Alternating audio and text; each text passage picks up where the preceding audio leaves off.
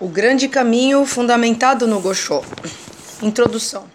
Nesse trecho, Ikeda Sensei afirma que a Soka Gakkai pôde avançar sem hesitar perante quaisquer perseguições exatamente porque mantém o Gosho como base. Discurso do presidente Ikeda, proferido na conferência para representantes de divisão realizada no dia 26 de dezembro de 2008 em Tóquio, Japão. O espírito de procura de quem se empenha nos dois caminhos da prática e do estudo está se expandindo por todo o planeta. Os povos do mundo estão todos estudando e agindo baseados no grande budismo do humanismo. As orientações testamentais de Daishonin vêm se tornando realidade por meio de ações da Soka Gakkai conforme o desejo e ordem do Buda. Nossa organização sempre terá o Gosho como base. Ele representa o escrito da esperança que mostrou plenamente a toda a humanidade que o inverno nunca falha em se tornar primavera. É a escritura da dignidade da vida que afirma resolutamente que a vida é o supremo tesouro. É a escritura da paz que abriu o caminho do estabelecer o ensinamento correto para a pacificação da terra.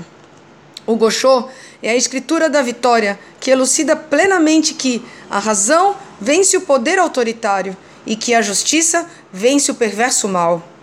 Ao abrir os escritos de Nichiren Daishonin, somos banhados pelos raios da esperança. Ao estudar o Gosho, surge a coragem e emerge a sabedoria. Isso porque o sentimento de Daishonin pulsará em nossa vida. É exatamente aí que incandescerão as chamas da prática da fé para superar as dificuldades. Minha esposa, quando pequena, presenciou uma cena numa reunião de palestra realizada em sua casa. Na ocasião, ela viu o primeiro presidente da Soka Gakkai, Tsunesaburo Makiguchi, dar o rugido do leão, lendo o Gosho ao ser vigiado pela Polícia Superior Especial japonesa e gravou essa imagem do mestre em sua vida. Ela recebeu do segundo presidente da Soka Gakkai, Josei Toda, o treinamento de que a divisão feminina de jovens deve se levantar com base no estudo do budismo. Por isso, ela passou a ler ininterruptamente, com seriedade, os escritos de Nichiren Daishonin, quaisquer que fossem as circunstâncias.